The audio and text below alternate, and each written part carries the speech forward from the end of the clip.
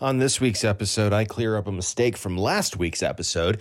Tim shares the importance of Christian meditation, and we give you some helpful on-ramps to get you started.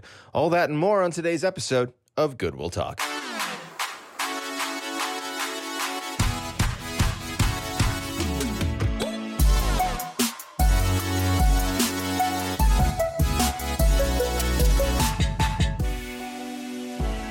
So, Tim, I made a mistake. I made a mistake last week on the podcast. You did? I did. I didn't know I was making the mistake, but some things have been happening here at Goodwill Church, and that includes the new website, right? What do you think of the new website, by the way? Have you spent any time on it? Not a ton of time, but what I've seen I really like. Yeah. I mean, it's inviting and easily accessible, and I really liked how we've kind of laid out the, hey, just give us some time. It's a framework that we are improving regularly. Right. I think it's a helpful piece of information to take with us. Migrating from one piece of the world of the internet to another piece of the world of the internet, like for us who use it, it's just, well, it's goodwillchurch.org, but the entire platform that built the website is changed. Right. And so it takes something called migration to migrate stuff from one to the other. And one of the things we did not migrate over, just for time and for ease, was the Revelation Bible Study. And so we spent all this time talking about the Revelation Bible Study, which was great. And then I said, if you want to listen to it, go online. And I got an email from somebody, shout out to Ruth, who said, I went online. It's not there. And so I just need to apologize first. I didn't realize it hadn't migrated over. Hopefully it'll migrate over soon. But again, it's a process. We're having to build this thing again. But Tyler Mackler reached out. He's been helping us with this migration process. And he said, hey, if somebody wants this, we have the files. So just let us know and we'll get you the files. So I'm going to be emailing Ruth the files and make sure she's got it. But that just a heads up for people who are like, hey, I tried to do the thing you told me to do and I couldn't do it. Yeah, that's because Marcos made a mistake. Well, there you go. Didn't know how. You made another mistake last week, too. Really? You did. Yeah. What's that mistake that I made, Tim? You said the day after the Super Bowl will be the best day of your life. I said it could have been the best or the worst. You did say that, but I it was neither. It was neither. It was not the worst day of my life. That Super Bowl, I know we're a week removed from it now, and I'm sorry you have to deal with this, but I'm sitting here in an Eagles hat, so we're going to talk about it. Man, that was a good game. It was a great game. That was a wonderful game that ended in the worst possible way. Like, because here's the thing. It depends on how you see it. No, but it doesn't. Because here's the thing. You didn't like the call. Not only did I not like the call, people who didn't watch the game don't have a clue. What the call meant was that we had the final 2 minutes of the Super Bowl taken away, dedicated to kneel downs. Which just like I don't care if you're a neutral. I don't care if you're a Chiefs fan. That's not how you want to watch the end of this. You don't want the last 2 minutes of this thrilling Super Bowl to be, and he kneeled down. Well, and he kneeled down, and then he kneeled down. Yes and no, because fun. If they didn't kneel down and they somehow lost because they made a mistake, they would be hearing about that forever. Oh, I completely get that. It was the right play. It was the absolutely right play. Like from a strategy perspective, if I'm the coaches of the Chiefs, that's what I'm doing. No question. Yeah. As a fan, it's boring to have to sit there. Like the last 2 minutes was supposed to be like the apex, the thrill, the amazing moment, and it was kneel downs. It'd be like going to a symphony orchestra and you're listening to them build up, and build up. And then the final moment that you can tell it's been building to is an oboe playing a single note for 2 straight minutes. Yeah, but if that oboe was the Philadelphia Eagles and not the Kansas City Chiefs, I bet you'd be like, it was a beautiful melody. Well, I would definitely be less critical, but it was just a boring end of the game. That was because it was a great game. But it was a very good game. I agree with you. Boring ending, but it was a good time. And I hope people enjoyed the massive Super Bowl party that happened at Rob Herb's house. I'm just gonna get one last little piece of juice out of that joke that Ken started. I don't know how many weeks ago. But yeah, no, it was a great weekend, and the congregational meeting. We haven't had a chance to talk about this yet. Congregational meeting was great. It's always fun getting everybody together. I know, you're chuckling because it's a congregational meeting and they're boring, but I didn't find it that boring. Because of that. I'm not chuckling because of that. I just thought it was a good meeting. I thought it was a very good meeting. I I like thought there was energy in the room, and it was Yeah. fun. So I think it went really well. Well, and it is fun getting everybody from the various locations into one space, you know. Absolutely. And I know not everybody from the mission churches were able to come. I get it, but for those of you who did come from the mission churches, I hope that you enjoyed your time there at the congregational meeting. And you know, it is rare in our system to get all of the pastors up front in front of you to talk a little bit, and so that was really cool. I enjoyed that. Yeah.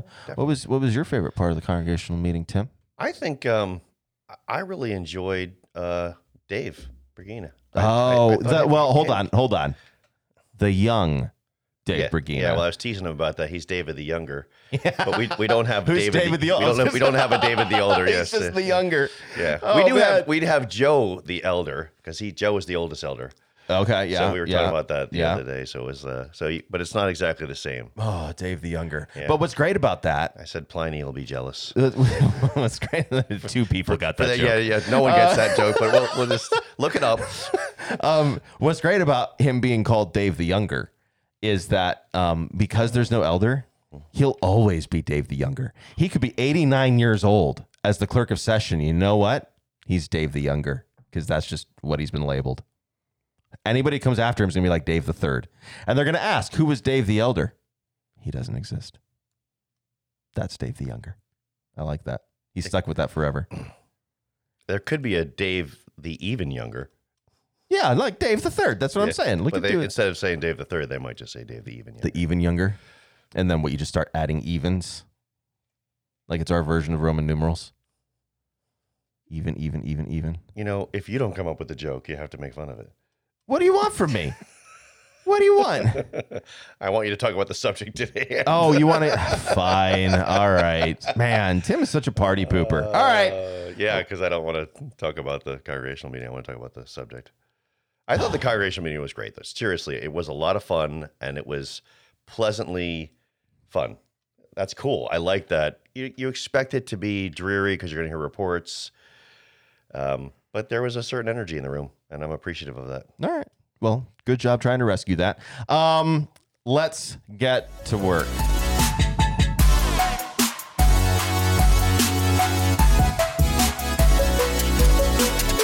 All right, we are diving in now to our conversation on what are we talking about? Wait, should we get the music? Like the It'll be transition there. music? You don't have to do it with your mouth.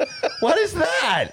Oh my goodness! You tried to do a wah, What a wah, rookie. wah last week on your own. Oh, you actually that was tried a rookie move, and you did it. You so- tried to do the interlude music I did, yes. with your face. Not with my face, just with my mouth. Where is your mouth? It's on my face. All right, but then. I didn't your do it face with my was nose. involved. I did it. I'm pretty sure that in order for your mouth to have done that, the rest of your face had to be involved. It's not like Oh my it's gosh, not like the stop. rest of the muscles in your Stop and face move just on went to the dead. subject at hand. Wow. You did it with your whole face. Okay, fine. All right. Now, killing me, man. Let's go to work. What are we talking about? We're talking about meditation. Meditation. We talked about prayer, Yes. Yeah. A couple of weeks back, we talked about prayer. and now we're talking about meditation. Talking about meditation, and you know, I guess that opens us up to the very first question that maybe you can walk us through. What is the difference between those two things? What's the difference between prayer and meditation? Because I think that in some ways of having this conversation, we conflate them into the same thing, but they are distinct. They're related to each other, but they're distinct. So I wonder if you could walk us through that distinction a little bit. Well, I think that's the place where you start. They are definitely related. There's a great deal of overlap. I think you can have prayer without meditation, but I'm not convinced you can have meditation without prayer. Okay. I think that, well, probably let's just say this. Biblical Christian meditation, that's probably, traditionally when you talk about meditation, you make that distinction. So Sure. there's meditation that we see in a variety of other practices that sometimes are referred to as religious, other times just meditation. And largely speaking, the notion is an effort to, quote unquote, empty your mind, which is very, well, fundamentally, we would say in Christendom, in the Judeo-Christian tradition, that's impossible. The goal here is instead to fill your mind with Scripture, to be intentional. That's the distinction. But so doing that means that if I'm thinking deeply on the things of God, I think that's a definition by, oh, his name is escaping me now. Oh, I'm glad you brought him up then. Yeah, thank you for That's that. good. Yeah, Yeah. it's, No. one of the many spiritual discipline or means of grace, guys. Say that definition again. Meditation is thinking deeply about the things of God for the purposes of understanding is one, and two is application of what you understand. But three is for prayer. Okay. So part of the definition is to say that meditation is the thing that kind of leads us into prayer. The more deeply I think about the Word of God, the more I'm inclined to pray to God about this Word. Could we say then that our efforts in prayer are not as vital as they would be if we began in a place of meditation? Like if we just launch right into prayer, are we missing something that really deepens our prayer life if we don't begin first in a place of meditation? Because the way you just described it sounded like prayer is an outflow of meditation. Yeah. And so, And how that's largely a Puritan construct, and I get that and agree with that. So, there's some bias there because I hold to those Sure. convictions. But that's the beauty of a podcast, Tim. Yeah. You get to put all your biases out there and just run with them. It's great. You're a Puritan guy. Yeah. But at any rate, I think, yes, I do think that there's some, that you could say that. Like I said before, you can pray without meditation. I don't think you can meditate without prayer. Okay. I think meditation is cut short if it doesn't result in a crying out to a call to God, a request for insight, for conviction of sin and confession that comes from meditating on certain passages, for a joy that's from the comfort that certain passages give,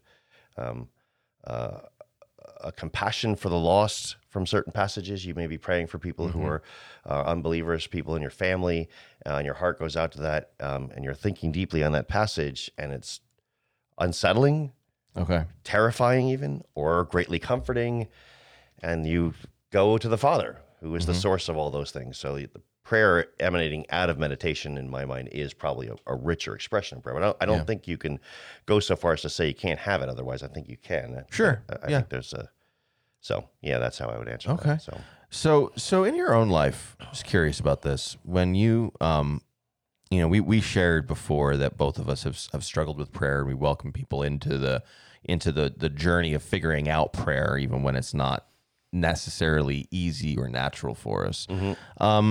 Do you practice meditation? And if so, like, what does that look like for you? I do. I'm not great at it.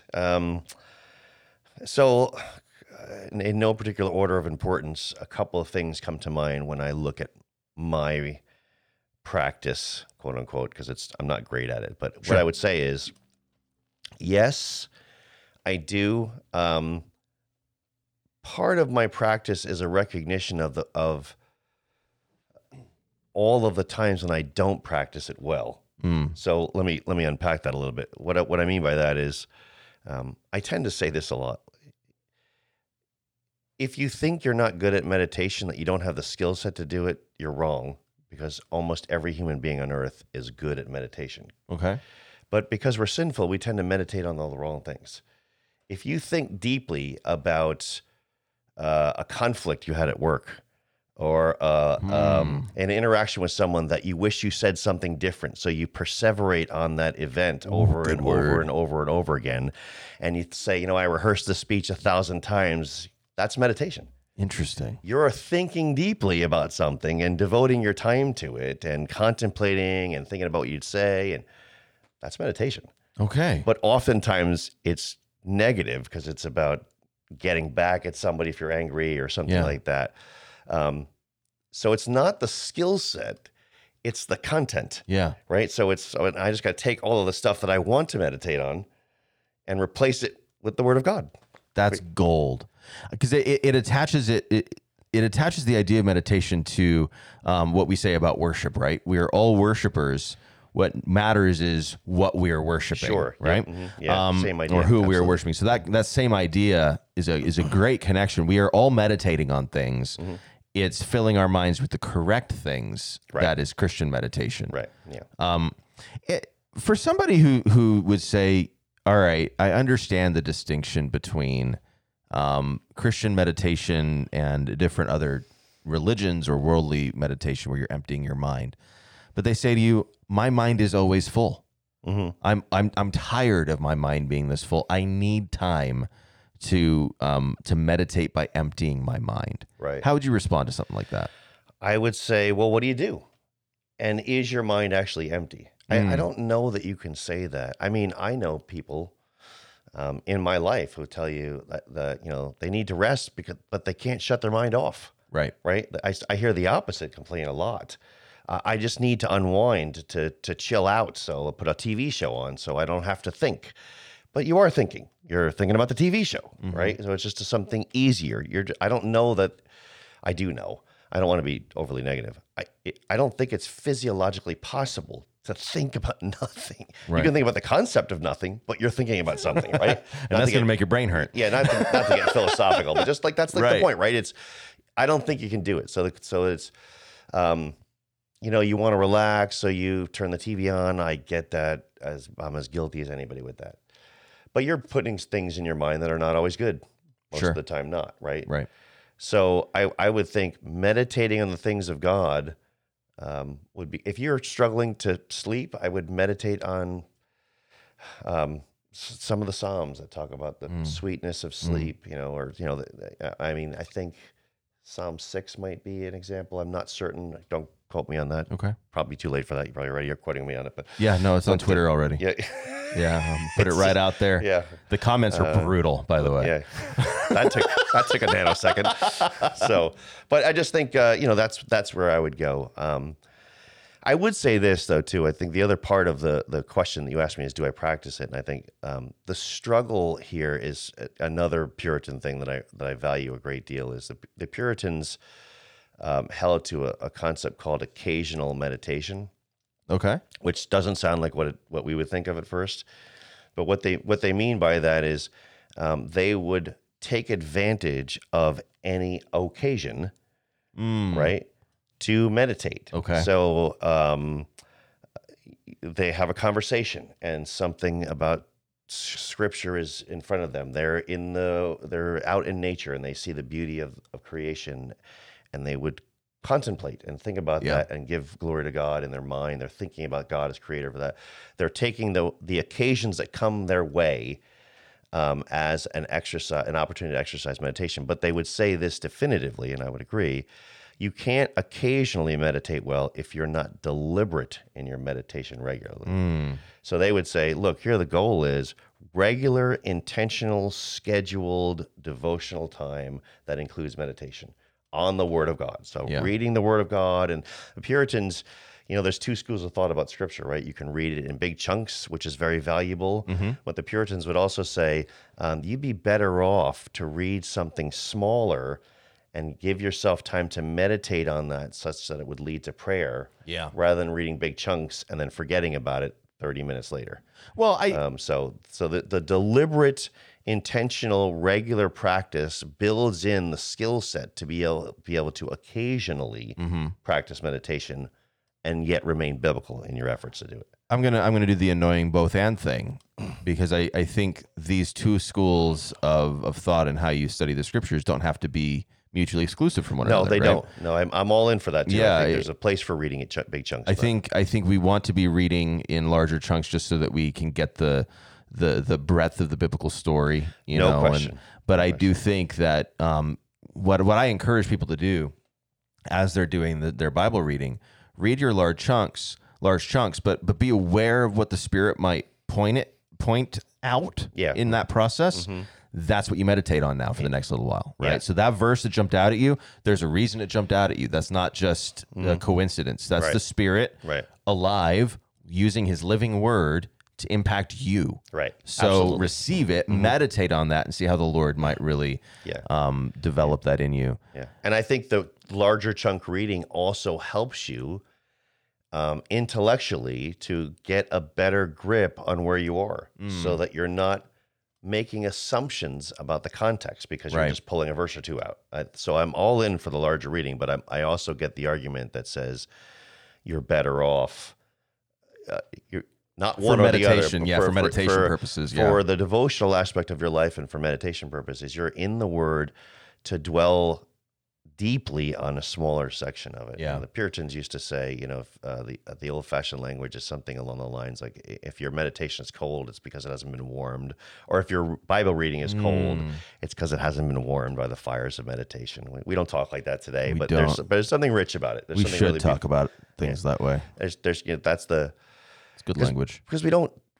I think we're in a rush. I know I am lots of times. And I'm a pastor, and sometimes I'm like, I've got other things I got to think about doing. So I sometimes rush past the devotional to the study part. Well, and let's consider that that analogy, right?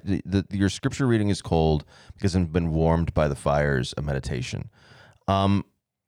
If you take that into a literal word picture here, warming something by the fire, it takes time. Yeah. And that we are rushing. Meditation requires us to slow down. It is God's way of saying, stop moving so fast. Yeah. Sure. You're missing me in the energy expense that you're giving to the world because you're moving so quickly that you can't see me. Right. And that's I think a huge thing for people to say, you know what, you think you don't have enough time for this, but you do. Sure. You really do. You don't have to be going at Mach 7 all the time. Yeah, and I think that really boils down to a theology of Sabbath, which is lost in our culture. Absolutely, and that might be another episode we could do down the road. That'd be a fun one to talk about. Probably a valuable one. So I think one of the things that I found in my meditation, I felt guilty about it for a time, but I've stopped feeling guilty about it. And I want to get your feedback on this. And this is a little bit of insider baseball for pastors, but it's good for the congregation to hear this. One of the things that I was taught in seminary, and you may have been taught the same thing, maybe you weren't, but I was taught, do not use your sermon text in your devotional life or in your meditation. Meditate on other passages of the scripture. Don't use the sermon text. But I find myself meditating on the sermon text because I've been studying it. And so it begins to marinate. Yeah. And now I'm using it. And I used to be like, I shouldn't be doing that because I was taught, don't do that. It makes the Bible too academic, or it makes your devotional life too academic, da-da-da-da-da. But here's what I realized. We ask the congregation, every other Christian in the building, to come in, hear the sermon with the text, and then spend the next week meditating on what we just taught them. Why am I accepted from that? I shouldn't be. I'm doing that up front, but I'm a part of this congregation as the pastor. If I'm asking everybody else to meditate on the text, I should be meditating on that text as well in worship and in devotion, not just in study. And so that could have been unique to my seminary teaching me that, but it's something that I felt some guilt about as a pastor initially. And then I just came to a place where I'm like, I'm going to meditate on my preaching text because it's going to happen. It's going to happen if I'm really studying this text. I'm going to be sitting in it. That's fair. Yeah. I don't know what you have to think about that. I feel like I heard something similar, but I'd probably just make a slight nuance on it. I don't think for me it was don't meditate on the text. Don't replace your devotional time with the text.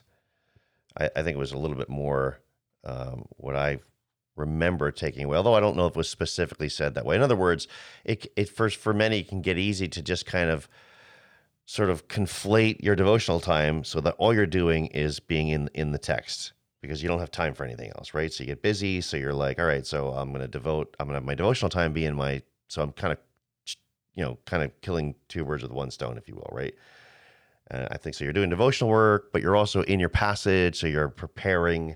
And I think there is a push away from that, and I value that. I also value it because I think we said this 2 weeks ago, or maybe we said it last week. What is the single best interpretation for Scripture? Scripture. Right. So your devotional life in another place can and often will be informative to your time in the passage. So I think both. It's a both and as well. I think that's a both and. Okay. As well, so. I have found my preaching is richer when it comes from a place of it being my devotional life and my Without question. meditation. Right. That's a Puritan thing too. Yeah. I'm checking all the boxes, but I mean, that's experiential preaching, right? It's not just what you've gleaned intellectually from the text, but how it's transformative. Right. Right? Of course, Right. without question. Because I can't expect it to be transformative to the people I'm preaching it to if it isn't transformative to me. Right. Absolutely. No question. No question. Absolutely. So. All right. So let me ask you a question. Thinking about on-ramps, like ways in, and I'll use, I'm going to ask an occasional question, and I'm going to ask a textual question. So let's start with the occasional question. You were talking about the Puritans and their use of occasion to launch them into meditation. Is there an occasion for our congregation that they can have an eye out for, thinking about meditation? Say, all right, this is an occasion. I'm going to use that to launch me into meditation. So let me start by saying this. The reason the Puritans value this is because they saw Jesus doing it. Okay. So I say that because they look at Jesus's earthly ministry and they think he's traveling, he's encountering people or situations, and he's allowing those situations to be opportunities for ministry. So he doesn't have a schedule to keep that's keeping him from doing the work of ministry. Okay. Now, in our world, that's nearly impossible for almost everyone, right? There's schedules. We have schedules and we have expectations, and we're charged to keep them, and that's honoring your commitment. So that's a good Christian thing to do. Yeah. But I think it's important to keep that in mind. That's kind of the framework behind it. I think you have to create those. Okay. You don't create the occasion because that's disingenuous. You create the opportunity for the occasion, right? Take a walk, right? Build something into your schedule where you're taking a walk outside once in a while. Okay. Or build something in your schedule where you're just taking some time away from what you're doing, right? What do you do when you have lunch? Yeah. Do you stay in the same room? Do you go somewhere? Try changing it up to look for something different to interact with, right? Or different people to interact with. Yeah. That's probably the best thing I could say to that. I think but again, you're going to ask the textual question. It's built on your grounding in the regular practiced intentional devotion. So it leads to the text question. That's really good advice, by the way, is create the opportunity for you to enter into meditation. Now, where are some natural entry points for people who say, I've never really meditated on the text before?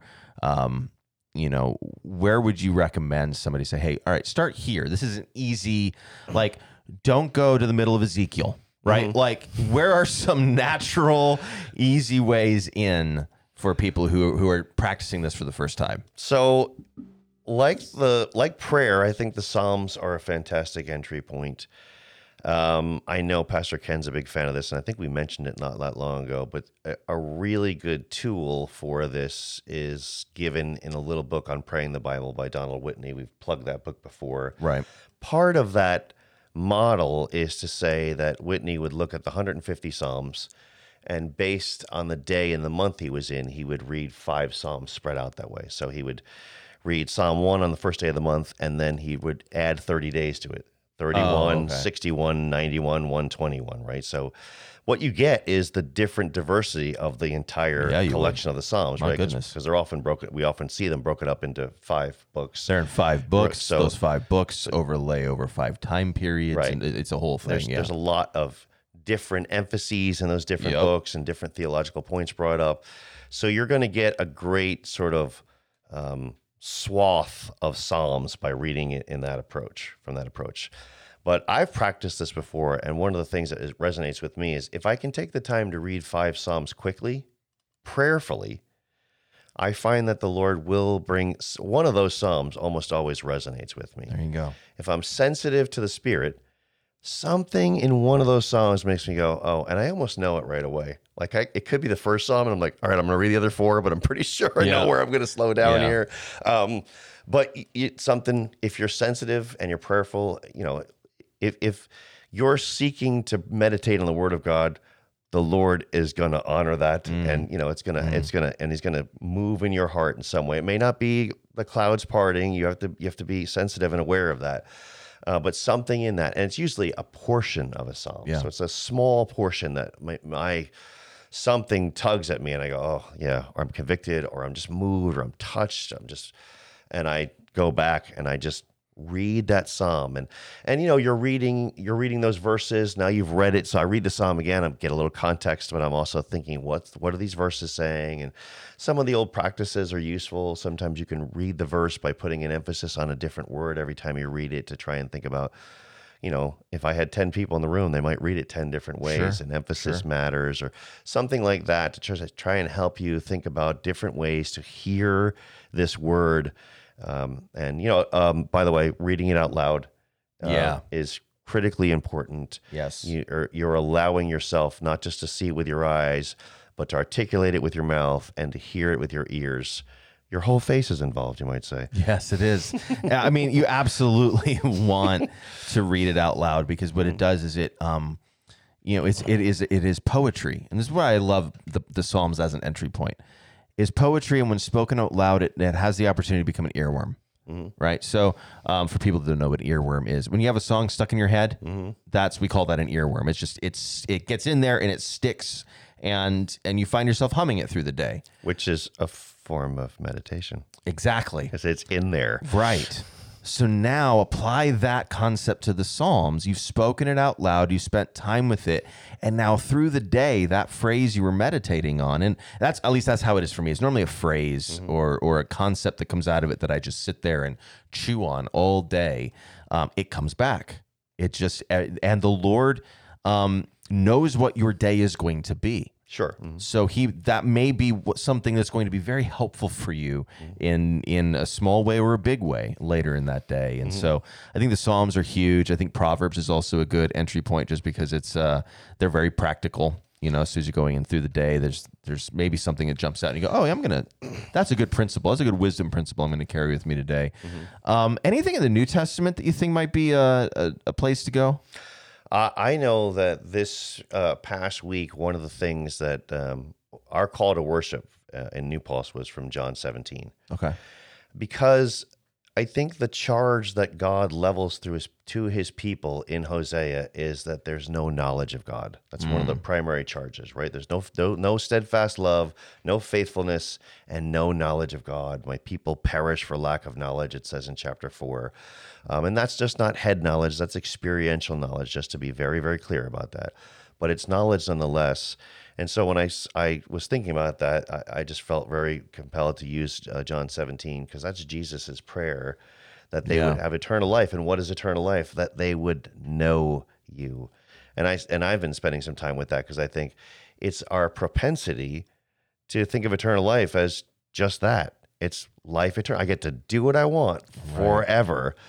But heaven is the never exhausted growing in the knowledge of God in his manifest presence, without any sin to clutter or weaken or corrupt our taking in of knowledge. We're still creatures, we're finite, but we're without sin, and so we're knowing him for all eternity, which is critically important as a fundamental definition of what eternal life is.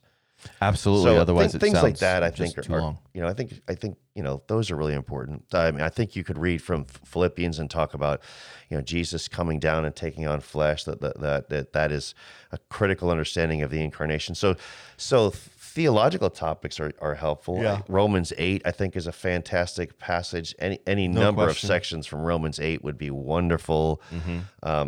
Colossians 1, Romans 8, Ephesians 2, Philippians 2. Like there are these passages, and then spending time just with Jesus in the Gospels. Like you said, John is a great one to meditate through, because all the he imagery has is some theological concepts in there that are dense, and to just sit with those, it's not as it's a little bit of a rabbit hole. It's not as story driven as the Synoptic Gospels.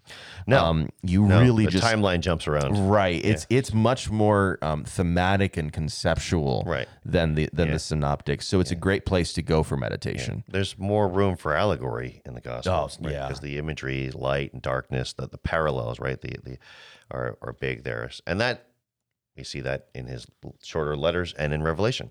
Absolutely. Which, of course, Revelation, I think, very much so. We talked about this last week. What's a good place to meditate on Revelation? Yeah. Revelation 1. Yeah. And the image of the Just Son sit of there Man, with the it. glorified Christ. Or, Yeah. or Revelation 21 and 22. where That's you're it. like, this is what I look forward to. This is my vision. Like, this is the great hope, and this is what's going to happen. Right? Amen. Like, sure, there's just tons of them.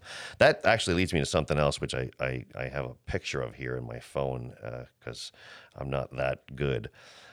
Again, with the Puritans, and I know this is going to sound hokey and people are going to go, oh my gosh.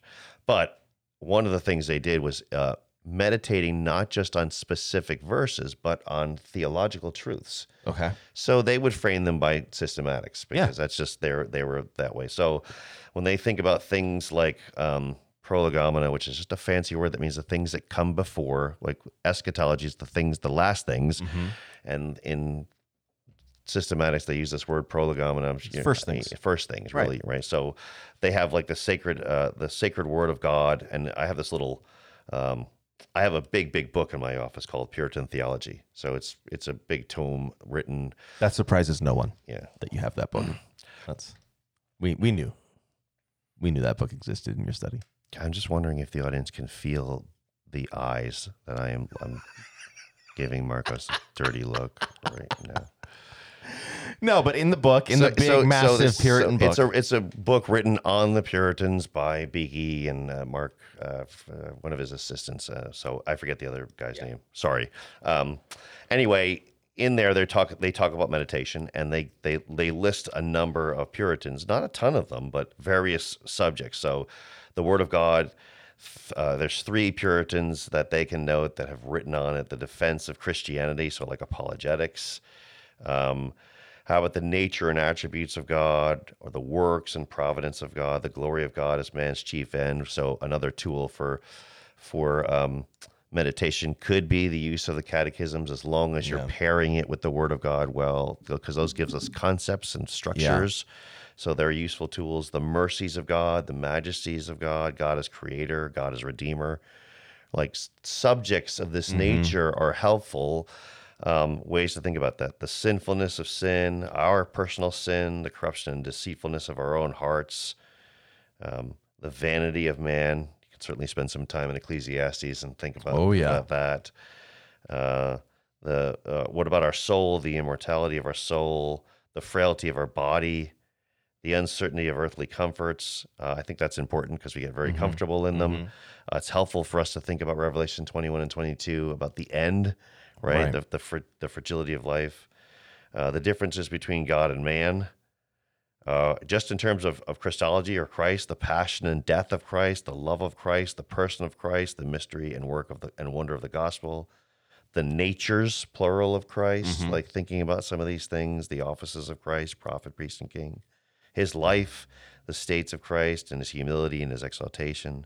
I mean, I can read. There's a lot more here, but and if anyone's interested in that, by all means, you can email me and I will send you a copy of that. There's a ton more of them. Yeah, but it's just so another way of thinking of it is to think topically, but topically grounded and informed in Scripture. And so this is just let me say it again, a plug for these tools, but also our confessional world is just a very useful. The catechisms are really helpful, they're particularly hugely as they're provided in the EPC, because it comes with all of the scripture references attached to them. And so, just for people who are wanting to get into this Christian meditation, there's really think about these 3 different things. I'm going to add a 4th in a second as a way of closing, but think occasionally. Create space for the opportunity to meditate, and it comes out of the scriptures, so you got to be rooted there. But then occasional, the text itself, meditate on the actual text, and then theologically meditate. Meditate on these ideas, and yes, there's these lists like that the Puritans had, also the catechisms. I think I would add one more thing too. You're going to add something, but let me just add this too. All right, so here's number 4. Right. So here's number 4. We tend to think of meditation as something we do by ourselves, but I think you can do meditation in the company of other believers. Okay. You can have conversation and cultivate a deeper thinking about something. So spiritual conversation is a form of meditation. If it's not a form of meditation, it's a form that cultivates better meditation. Okay. Right. Okay. So I'm talking with others and going, hey, I've not thought about this like that. Now I want to take that into my time of meditation. So I think that's a very helpful. That's good. Well, and that leads into the one I was going to add in, which is meditate according to the calendar. So there are certain moments in the life of the church that can aid our meditation. And we've got one coming up next week, which is the Ash Wednesday service that's happening. And so, that is an opportunity to meditate and to allow that worship service to cultivate your meditation. The whole Lenten season can be cultivated around meditation in specific area, according to specific topics, specific passages. And so utilizing the calendar this way can also be very enriching. So there's lots of entry points for people who are wanting to learn how to do this. And I encourage people to take meditation really seriously as a spiritual discipline. If you're thinking about the calendar as something that you struggle with because maybe you see it as having too much tradition, my encouragement to that would be to use Ash Wednesday, for example, is instead of thinking about the tradition, struggling with the tradition, think about what the ashes mean. Yeah. Right. It means dying to self and living to Christ. Right. It's a symbol of that. And, we're not prophets, but, one of the things that you and I talked about this before we started our Not So Minor Prophets series. And I spent a few minutes with it in our opening sermon with Hosea, like the idea of sign act. Not everything the prophets do is words. Some of it is image. I thought about Jeremiah smashing the piece of pottery as an exercise of judgment, illustration. Beyond repair, he smashes it, right? Things like that, right? So carrying the yoke, the oxen yoke. There's all these images. Isaiah walked around naked for 3 years. He did. He walked around naked for 3 years. I mentioned that one as well, actually. Yeah, so did I. That was a lot of those kind of things, right? And we're not prophets, but the symbolism is key, right? So for those who would get ashes in the morning and walk with it all day, it's a way of saying I am endeavoring to declare that I'm trying to die to myself, which really is an accountability thing, and that's a useful tool, right? Absolutely. So. Well, I hope this has been helpful, as you think through your own walk with the Lord and a way to grow in your discipleship. Meditation's key for this. I really hope people take that seriously. And so thank you for being with us today. We're going to talk about more fun things next week. We'll be back. And that's it for now. This has been season 14, episode 4 or 5 or something. 4. I'm pretty sure this is 4. Anyway, we'll see you next week at Goodwill Talk.